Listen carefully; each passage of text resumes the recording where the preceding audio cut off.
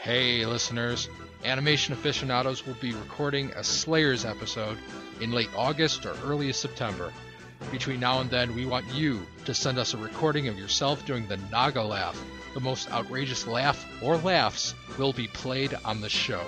Send an MP3 of yourself to Neil at animationaficionados.com. Texas heat is really hot today. I agree. Fans on, AC's on, still not getting cold in this room. Give me 1 second. You could try waiting until November. It cools down around then. So what'd you do yesterday, Neil? I just had to watch my sister's dogs. Okay. Yeah, nothing spectacular.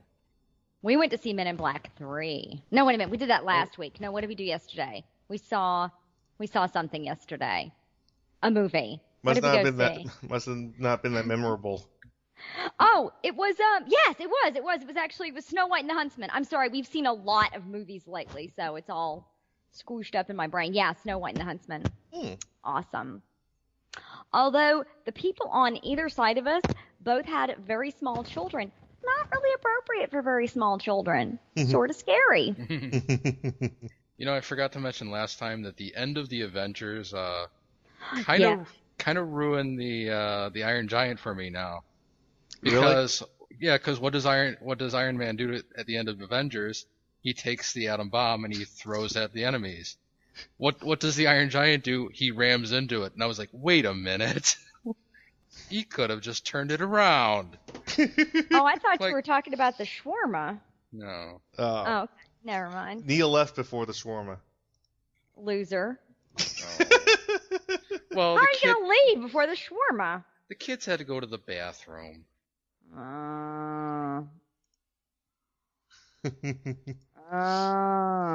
He went with his sister's kids, and yeah. This is a terrible excuse. Well, that's how Neil got to see it. Neil was waiting until he had a family Groupon going on there. Okay. Neil's not a very big movie theater experience. I usually see like one or two a year.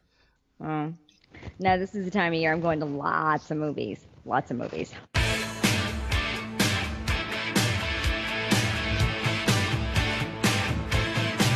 The Webcast Beacon Network has been covering and promoting creativity and the creative process since 2007, starting with the Webcomic Beacon, a topical webcomics podcast with a jovial bunch of misfits like your local morning radio show.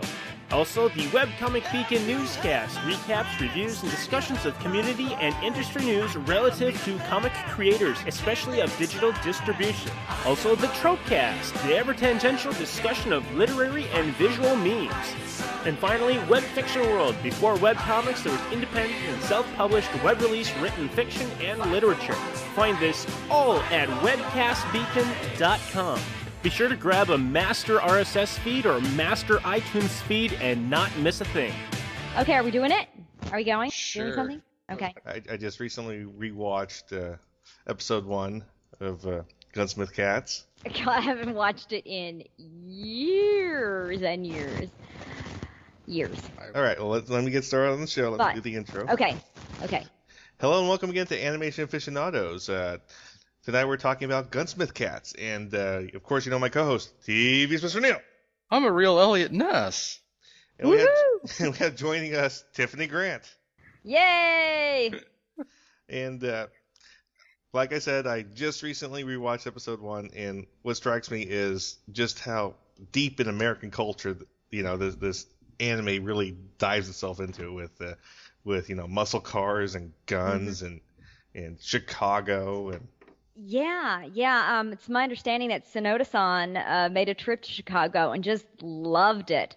And they took really, really great care that when you heard an engine revving, that it wasn't just some old random engine, that it was really the engine. So if it was a Shelby, then, that was an engine for that car. So they were very, very particular about the sound effects and that. And yeah, it's just it's muscle cars, guns, and you could take a similar story and turn it into an 80s action movie,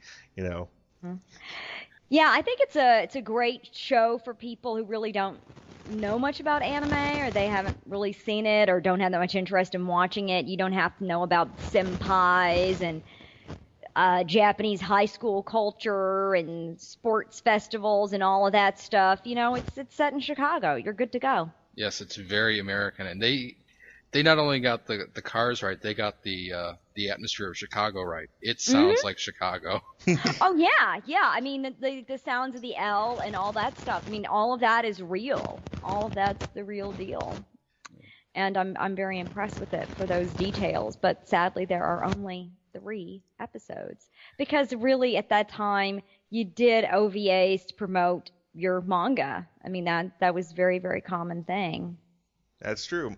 Manga or light novel, depending on the product. Right, exactly. It was done. OVAs were commonly done to promote something else, or could even be a video game. But yeah, very common during the OVA boom.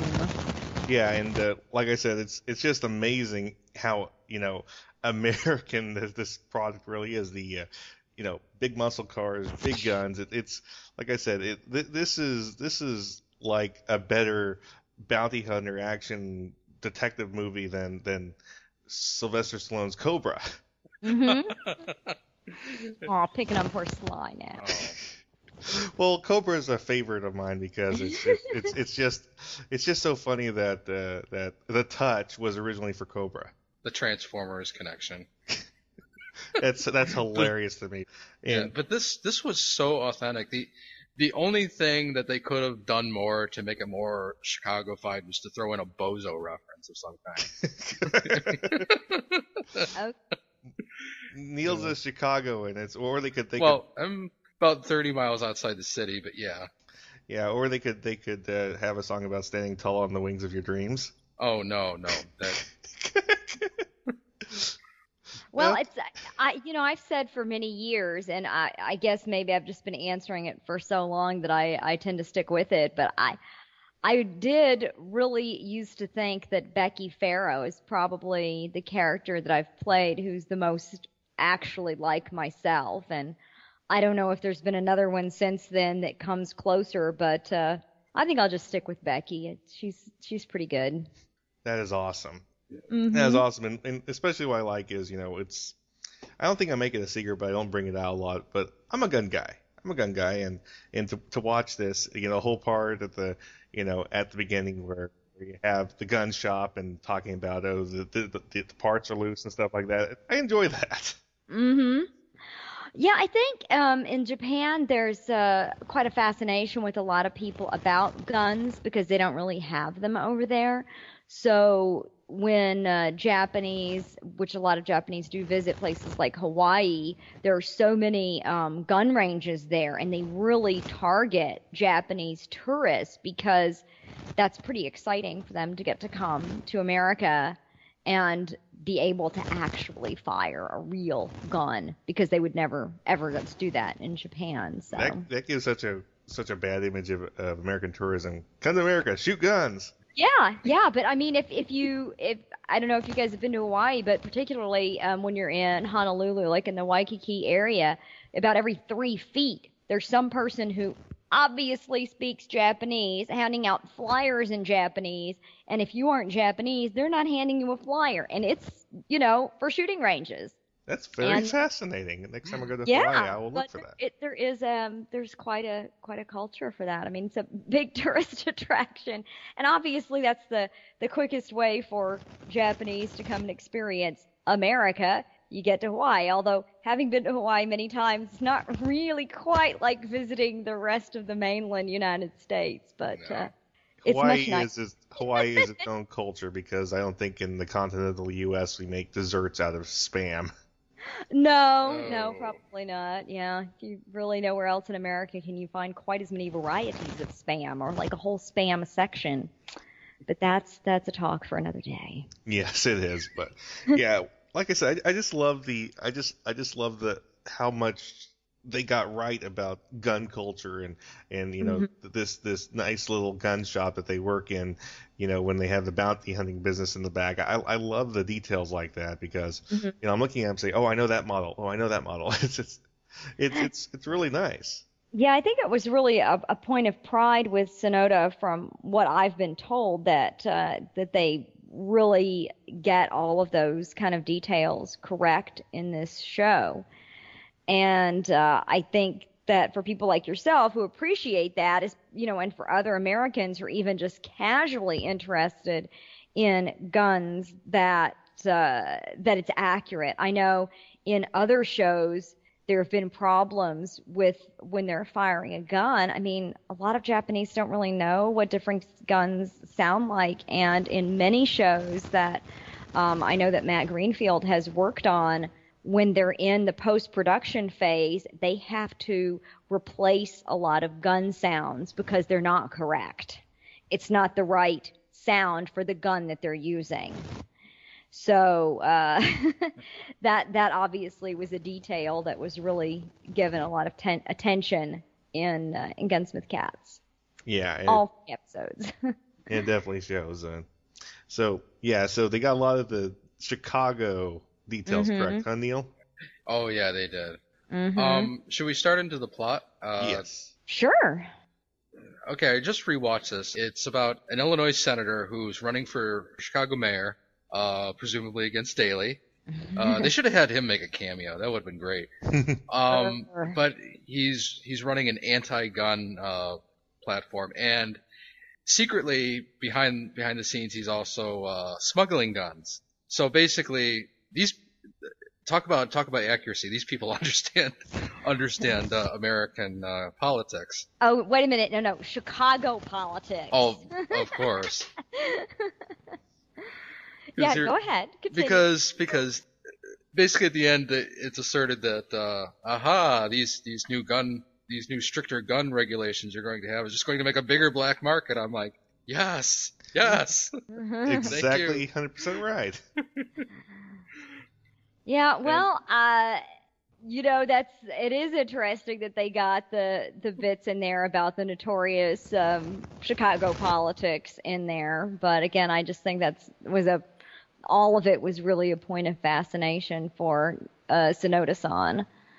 Of course, my character isn't, as she likes to point out, involved with any of that. She's just an investigator for them. She's good at finding stuff out. She's good at working on computers. And, you've got to think about this was about 20 years ago when that show was created. So having someone who had advanced computer skills was more of a specialized thing, not like an everybody can do that now kind of a thing. The two main characters are Raleigh Vincent and Minnie May. And yes. I was contradicted about this on this very show by either Tim or Rob, but how I understand it is that in Japan, Raleigh's name is actually Larry. Yes. In fact, Mr. Sonoda, apparently one of his favorite old American sitcoms was Bewitched. And do we all remember what Darren's boss was called? Ah, okay. Yeah. Raleigh Vincent is named after, for whatever reason, Darren's boss, Larry Tate. Yeah, her name's technically Larry. That's well, hilarious. At least he didn't go for Uncle Arthur. Yeah, that would have been great. Hey, Paul Lynde is a vocal quality that should be duplicated. I mean, you can find me 5 voice actors that can do Paul Lynde, and I say you got a cast for something. Why do the Hells Angels wear black leather, Ben? Because chiffon wrinkles. Well, we should have asked Brett if he could do a Paul Lynde. Oh well. I don't know about that. That would be very impressive to me, I think. But anyway, so Raleigh and Minnie May live together, where they hang out at night eating pizza and Chinese, wearing t-shirts and underwear. Read into that anything you want, Ben. They're just friends. Yes, of course they are. Really good friends. Now I see why Neil likes Dirty Pair and Gunsmith Cats. You found me out. Yeah. The secret is that I actually do like Chinese food. Yeah. Yeah, you found me out. I don't accept payment in Chinese food, but yeah, I do actually like it. So. But yeah, Chicago pizza, especially with that deep dish, is just all bread, you know. Well, I just get the feeling that she's a little tired of them never, ever, ever paying her. Yeah. Oh yeah, we're gonna buy you a really good dinner this time. Yeah. See, this is how you know I'm not a true Chicagoan, because I go for thin crust. I like eating more than 2 slices without being immediately full. Ah, Yes. But anyway, not a true Chicagoan. yes. Well, one of my funny memories about that line, like my noteworthy line in the show, no pizza and no Chinese. That line, I was at a convention many years ago. There were 99 or 2000 in Seattle, and they had an anime screening room. And I happened to find out that they were watching Gunsmith Cats in there. So I kind of walked by and just stuck my head in to see what was going on, how many people were in there, were they enjoying it, etc. And right at the moment I stuck my head in the door was that line. So as soon as I stuck my head in the door and I realized what it was, I said from the back of the room, no pizza and no Chinese. And everybody was just really startled and turned around, and I scurried away. It was kind of fun, though. And what timing, I must say, on my part. Completely coincidental. It's hilarious. It was good. I still enjoy that. Okay. And the last major character in here is Natasha Radanoff. Not to be confused with the Badanovs. Boris Badenov, yeah. Yes. Wilson Square. Totally different cartoon, yeah. Yes. Yeah, I believe that was Marcy Ray, I believe, did that character, if my memory serves me correctly. Yeah, she did. Actually, I have another little piece of trivia for you about Gunsmith Cats, which would be unknown to you. I went to see a screening of Gunsmith Cats at a local anime club in Houston. And it was my first time I'd ever gone to an anime club, and they showed it there. Now, this was before it came out, so this was like right after the production had been done on it, but before the videotape came out, because children, this was before digital video discs. Anyway, so we watched the screening of the first episode, and you may know that the voice actor who played Minnie May was Kimberly Yates. Yes. So when the credits rolled, it said Raleigh Vincent, Amanda Wynn, Minnie May, Kimberly Yates, Becky Farah, Tiffany Yates. So my name was in the credits wrong. And as soon as that happened, Matt Greenfield, who directed it, and he was there at the screening, he said, oh, well, we're going to fix that before this gets duplicated. So I don't think that ever went out in duplication to anybody with my name as Tiffany Yates. I don't believe it did. I think I had the original VHS. Mm-hmm. Yeah, when that's another interesting thing for anybody who has seen the show or knows about the show. When it first came out, each of the 3 episodes was done separately. We recorded each one of them separately, and each VHS came out separately. And then at some point after each of the 3 episodes came out, they did release them all together as a collection on one videotape. And then, of course, eventually they all came out on DVD. All English, modern. With English and Japanese. Yes. Now, yeah, Natasha Radanoff, she was the main villain of the series, which right. If you've only watched Ben only watched the first episode, so she is not in that one. She has a pocket knife that shoots the blade, and she's like the opposite of Raleigh Vincent. They have a big showdown at the end. And oh yes, Amanda Winley. We talked about her when we had Brett Weaver. Brett Weaver, yes. When we had him on. Well, she was just Amanda Wynn. Yes. When we did Gunsmith Cats. Yeah, she was just Amanda Wynn. She and Jason were not married yet at that time. Yeah, whenever I hear her in an anime, she just cracks me up. She She has a very irreverent quality about her.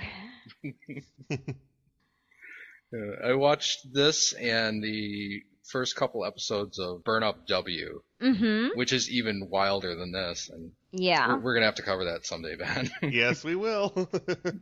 But anyway, back to Gunsmith Cats. Yes. One thing I noted is Rally really does prefer the 9mm round, which everything about her is cool, but it's as a gun guy, a 9mm doesn't really stop determined targets, in my opinion. So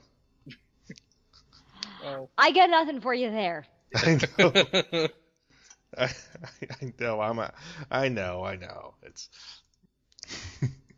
It's just a little aside, but actually a lot of the heavier guns she carries are really nice models.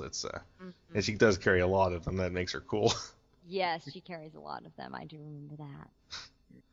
And are we also going to talk about these kind of sequel, kind of related series as well, Neil? Oh, what, Riding Bean? Yes. Yeah. I have to tell you, I've not seen. I'm familiar with Riding Bean, obviously, since I just said the name of it, but I have never read any of Riding Bean or watched Riding Bean, so I am not familiar with it. But I know that they're related. I just remembered about that, like literally an hour before the show. I'm like, oh yeah, that, and I watched it. That is utterly bizarre. It's not a sequel. I think it actually came out before Gunsmith Cats. I believe it did. Yeah. It looks older. It did. It looks more like the Saber Knights, the Bubblegum Crisis, Neil. Oh. Yes. Only one of your favorite. Yes, it's only sitting on my shelf 10 feet away. Only your favorite cyberpunk series. Yeah, that other manga that Sonoda did that I can't remember for some stupid reason. We'll see if that survives the edit. It's time for intermission, boys and girls. Grab your helmets because it's time to assemble Mask. The Geekcast Radio Network has launched Masked Mayhem with your hosts Optimus Solo and TFG and Mike. This podcast covering all 75 episodes of Mask will feature in-depth analysis of every episode, talk on the toys, and more. Masked Mayhem will run 30 podcast episodes. You can find us in iTunes and on www.geekcastradio.com. Get your spectrums ready, as podcasting is the ultimate weapon. Do you like retro shows? Did you grow up in either the 80s or the 90s? Then tune into Telecast, GeekCastRadio.com's newest podcast. Join us here on the Telecast as we revisit some of your favorite shows, such as Clarissa Explains It All, Salute Your Shorts, Saved by the Bell, and much, much more, only on GeekCastRadio.com. Hey, I'm Gary. I'm Mike. I'm Chuck. And I'm Justin. Join the four of us every week on the internet's #1 and longest-running G.I. Joe podcast, What's on Joe Mind? It's Joe news, reviews, and interviews like you've never heard them before, delivered right to your MP3 player. Our guests include Jason Marsden, Kevin Michael Richardson, and Matt Yang King from G.I. Joe Renegades, Larry Hama, Robert Adkins, and John Barber from IDW Publishing, and many more from around the online Joe community. Yeah, it's guys talking about Joe. Think of it as Joe Talk meets sports talk. And we make fun of Chuck. Right, and hey, again? Come on, Chuck. We're just kidding, kinda. Sometimes Chuck makes fun of himself. Right, and okay, seriously, this is just getting ridiculous now. It's What's on Joe Mind, every week on the Geekcast Radio Network, InsidePulse.com, Stitcher Smart Radio, and iTunes. Download and listen today. I suppose I still can't say something about Transformers, can I? Good. No. What about sports? That sounds good. Yeah, that's all right. You take all three episodes together, you have yourself essentially the plot of a great 80s action movie. Mm-hmm. This is so American, it's great. This is exactly what Neil meant when he says he likes anime that's more globalized, where it's not ninjas and senpai and class representative and. Well, that could be okay. When I talk about people who are not very globalized or want anime to be very Japanese-centric. I'm talking about the people who look at Chrono Trigger and expect, Ozzy, Flea, and Slash to be like vinegar, mayonnaise, and soy sauce, or whatever their names were in Japan. Where it's not funny in America, so that's why they changed the names. Mm-hmm. And people are like, no, we have to be 100% literal. Yes, she has to be Larry.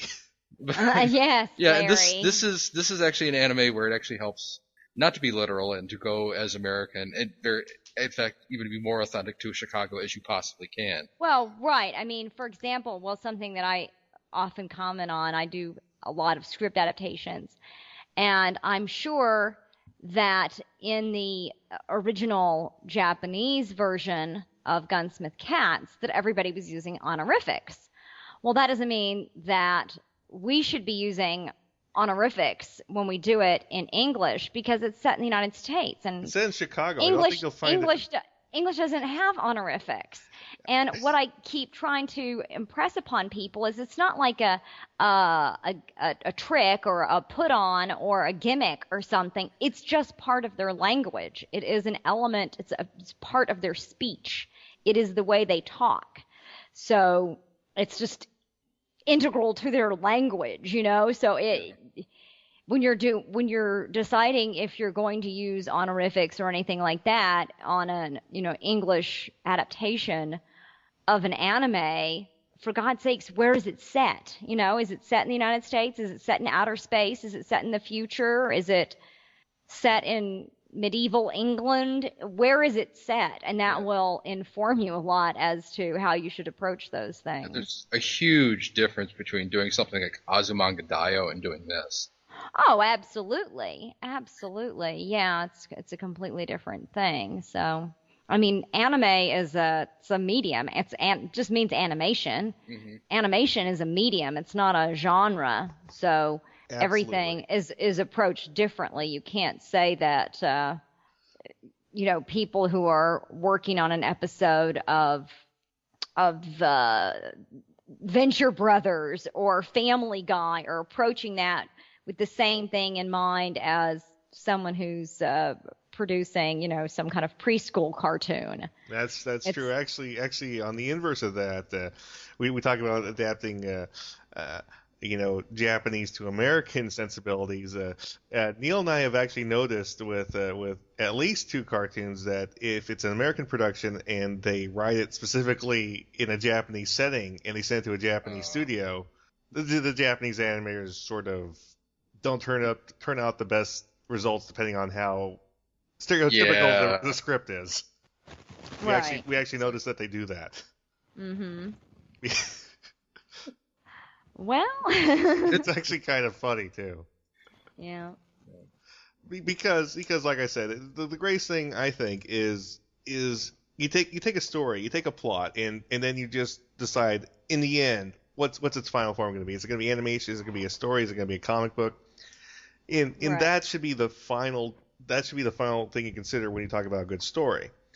Mm-hmm. If it's for animation, it doesn't mean automatically. Well, if it's a Japanese animation team, it has to be a Japanese setting. That's what I love about Gunsmith Cats. It's totally American. It's totally an '80s action movie. Yeah, it really is like a gateway drug for anime because it's so approachable. Yes, I think so. I've recommended it many times to people who are just developing an interest or want to, what's a good starter title? That's a good one. So, in other words, you don't start out by watching Excel Saga. Oh, God, no. Not a good starter anime.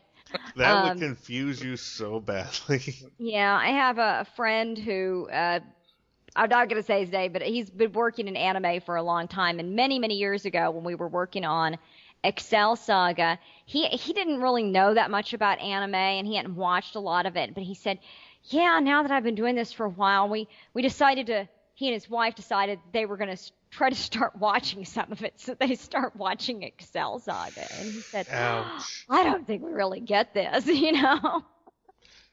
I don't think the Japanese got it, and they made it.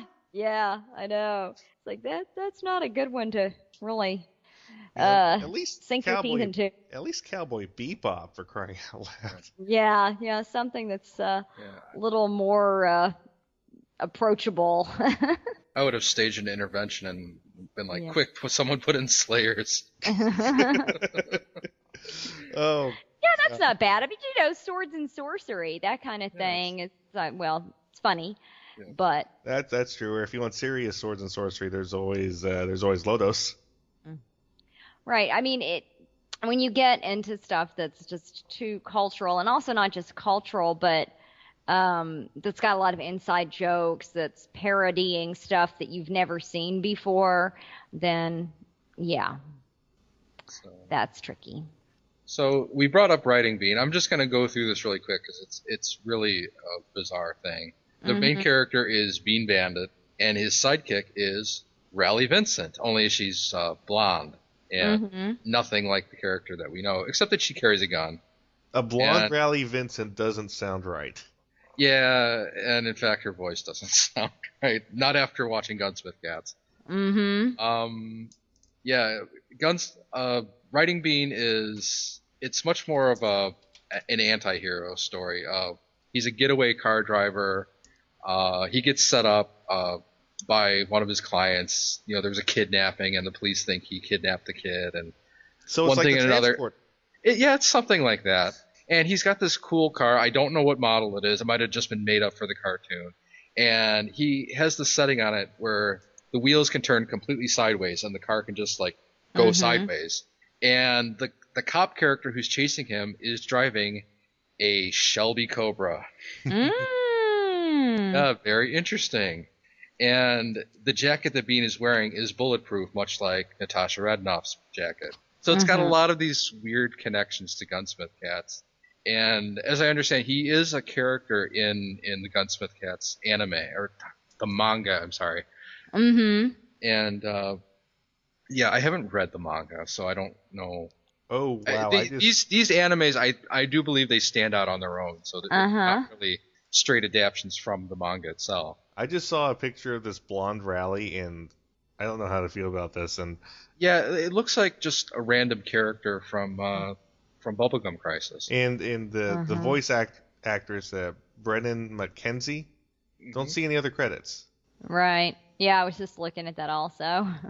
Yeah, I don't mean to put her down. She's not bad in the role. It's just that you get used to one voice, and right, it sounds strange.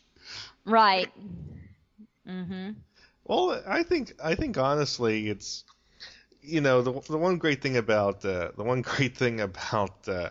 Gunsmith Cats is how it still stands up today. I mean, there's no computers, no cell phones and all that, but you don't need that in this kind of story. This how the old 20s detective story noir is its own thing. I think the 80s detective story is its own thing too. I think this definitely fits that genre. In case that genre doesn't exist, I voted that it does. Well, I'll vote that it does too. So. Yeah. So let's see, Neil. Do you have any questions for our guest about any more production notes on Gunsmith Cats? I could come up with one. If you want to cover it. I would like to mention that I think that the role of Becky Farah, is the only role that I share with Aya Hisakawa, who's, of course, a legendary seiyuu, but I'm just going to plug that right now. That was a role that I shared with Aya Hisakawa, so I'm kind of impressed with myself over that for no particular reason, because it's not like I had any say-so in me getting this part, but it was a lot of fun to do. Like I said, just because I think it was very comfortable.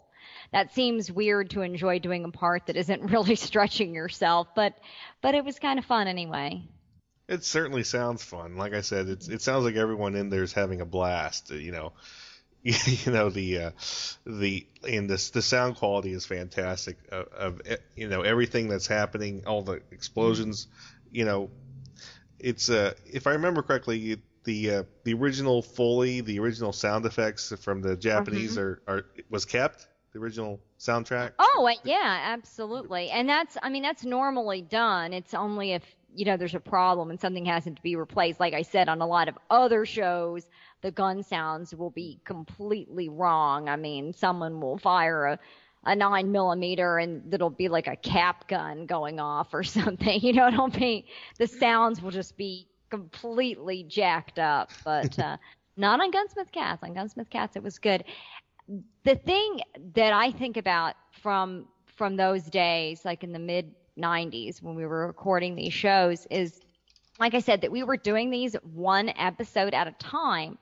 So the recording process, or, you know, for doing all of these 3 episodes, 3 half-hour episodes, it was over a fairly good period of time. Like, I would say maybe even a year or close to a year, because, you know, we do the one episode and that would come out and we're working on other things, Blue Seed, other OVAs, whatever, you know, and then you come back and you do the second episode and then you're working on a bunch of other stuff, and then later you do the third episode. So it's really spread out. So I don't know, it makes you, as an actor, think about it for a longer period of time. You're attached to it. You're a part of it for a longer period of time. Now everything is super compressed. Now we never put anything out that's less than about 12 or 13 episodes at once. You know, if we were doing this now, 3 episodes, I would have gone in, worked on it for one day, and you know, and then I would be done. Right. And so instead of it being, you know, 3 separate days spread out over a period of time, I'm assuming each session was no more than one day. I seriously can't remember, but it just, a lot of those earlier shows, I feel I have a stronger connection with them because of that, because the recording process was really spread out over a longer period of time than now when we go in. And I'm not saying that I don't want to make it sound like we're doing it too quickly or we're rushing it. It's just, the time frame is different. So, you know, it'd be 3 days maybe all right in a row or something, as opposed to it being spread out. I don't know. So it's probably nothing that anyone cares about except for me. No, it's actually very fascinating how much the industry changed. It's so quickly. So too. much. So much. Too. Yeah. Really changed. Well, I don't know if it's that quickly. It's like, you know, over a period of 15 or 16 years. But, yeah, it changed a lot. It's changed quite a bit. But, yeah, it's, you know, like I said, Gunsmith Cats is definitely, I can definitely see why it's on Neil's list, and I can definitely see why I should watch the other 2 episodes now. You should watch the 2 episodes. Yeah, because there's like a whole plot that you're missing out on just watching the first episode. Mm-hmm. Well, it got me interested, Neil. Yeah. Mm-hmm. That's always a good thing. I do sincerely recommend it to people. It's, you know, hour and a half to watch the whole thing, so I think it's worthwhile. And looking on my own list here of order of when we did things, this would have been like 1, 2, 3, 4, 5. This would have been, so the first episode of Gunsmith Cats, that would have been the 6th show that ADV ever dubbed. Wow. Guy, Samurai Showdown, the original Burn Up, first episode of Devil Hunter Yoko, Mighty Space Miners, and then Gunsmith Cats. Devil Hunter Yoko. Yeah, and then that, again, that was like 5 episodes, and every episode we did separately. You record one, and then you go back later, and you're recording it. So record an episode of Devil Hunter Yoko, Mighty Space Miners, then you do an episode of Gunsmith Cats, then you do a couple of Blue Seeds, then you do Escape Bundeka, then you're back doing a Devil Hunter Yoko, then it's another episode of Gunsmith Cats. So it was kind of like that. Okay. It was, you know, one episode is Burn Up W, same thing, 4 episodes.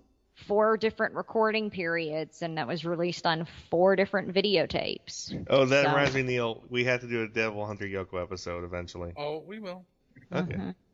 Okay, maybe a side-by-side and talk about the new one versus the old one. Perhaps. All right. New one versus the old one. I don't even know about the new one. I only know about the old one, so. Well, I saw the new one, and it has some of those problems that Neil doesn't like in newer anime. Yeah, I'm a bit of an old anime guy. It's like Kenichi Sonoda and Mikimoto and nothing else. No, that's not entirely true. I do like basically Go Nagai? All 80s, all 90s, and then after that it's yeah, Go Nagai's good. Okay. Go Nagai's awesome. All right. It's actually I just peeked at your behind the voice actors page, Tiffany. And yeah, it's actually fascinating. Gunsmith Cats, 1996. Is that the American release date? Well, 1995 would have been for the first episode. I'm pretty sure it came out in 95, late 95. Could have been early 96, but according to my personal notes, 1995 would have been the release date for the first episode. So I think it came out late 95. All right, and another thing I liked about it is just how American all the styles are. I mean, it's very it's very 80s in the style, even though it's written in the 90s. But I like that sort of dichotomy with anime of that period. Like there's all these other animes. Look at this. I'm sorry, I just was looking at this. November 1995, apparently. Oh. Sorry, go ahead. I just like that dichotomy of it's the 90s, but there's something that has all these 80s styles in it, but doesn't say 80s. I like that in anime more than I do in American television, because in anime it's endearing, and American television is like update your stuff, guys. Yeah. Yeah. For some reason, the stuff that looks great in anime, you go and watch like the new Archies, and it's like, oh, the leg warmers don't look quite as appealing. Hey, I used to wear leg warmers. Lay off.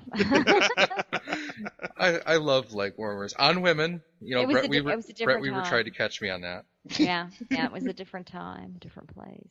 Yes, it was, and I know Neil is desperate to have that come back. Yes. No. Oh. Yeah, it's so.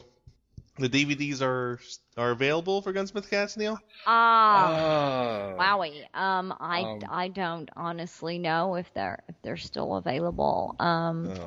Could try Amazon or drawing. My mind has gone. I can only get books. Yeah. On Amazon. I would imagine that Right Stuff will eventually get it, if anyone gets it. Yeah. They seem to pick up like the best of the ADV stuff. Yeah. They have the right stuff. No New Kids references on this show. Okay. Okay. Well, I see some used DVDs. Yeah.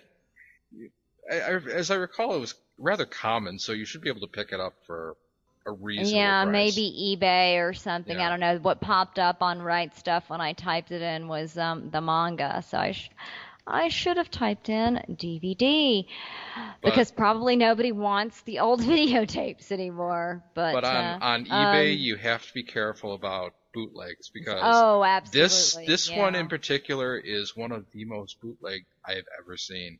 Amazing. Really? Yeah. Even more than Sailor Moon? Try looking up Sailor Moon on eBay. That's like bootleg. Yeah, it's pretty bad. They duplicate it very well. They just take the ADV logo off. Yeah. Ooh. Yeah, it's pretty sinister. That's evil. Yes. That is evil. After all the work to bring it over here, just do that. That's spitting in the face. That's terrible. Well, I have a couple extra DVDs, so if anybody sees me at a convention, they can buy one from me. Oh, all right. Yes. All right. Well, that sounds like a deal. If I ever see a convention, I will buy one from you. Righty. Okay, fellas. Well, I don't know. Unless you think you got something else, I don't know what else I have for you on Gunsmith Cats. I think we pretty much hit all the. We think we hit everything. I think we did too. So let's wrap this up. This was our episode on Gunsmith Cats. We, of course, had our very special guest, Tiffany Grant, here with us. Thank you. And this is your host, Ben. With TV's Mr. Neil. This is Tiffany Grant. And we're saying goodnight. Good night. Let's get down. Sweet home. Chicago. You gotta love it. You gotta love it. Oh, come on. Baby, don't you want to go? Oh, come on. Baby, don't you want to go? Back to the same old place. Sweet home, Chicago. Oh, come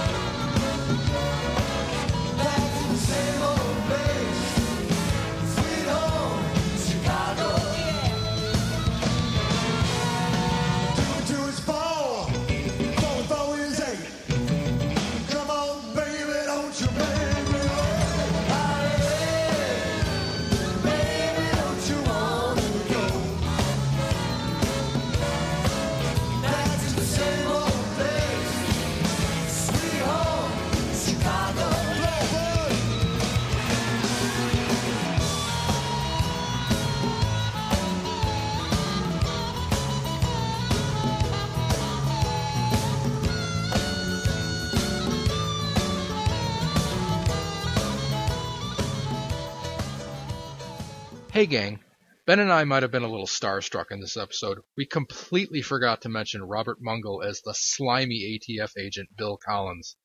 Here's a scene from the anime featuring Mungle's performance. Boy, it's no wonder you're still single. No one asked you. You're not getting any younger, you know. Oh, shut up. Hi. Huh. Don't worry, I'm not dangerous. William Collins, ATF, Bureau of Alcohol, Tobacco, and Firearms, Special Investigations. Hey, Minnie, it's Agent 00711. We keep our books legal. Oh no, don't worry, that's not what I'm here for. Then why? Can we speak frankly here?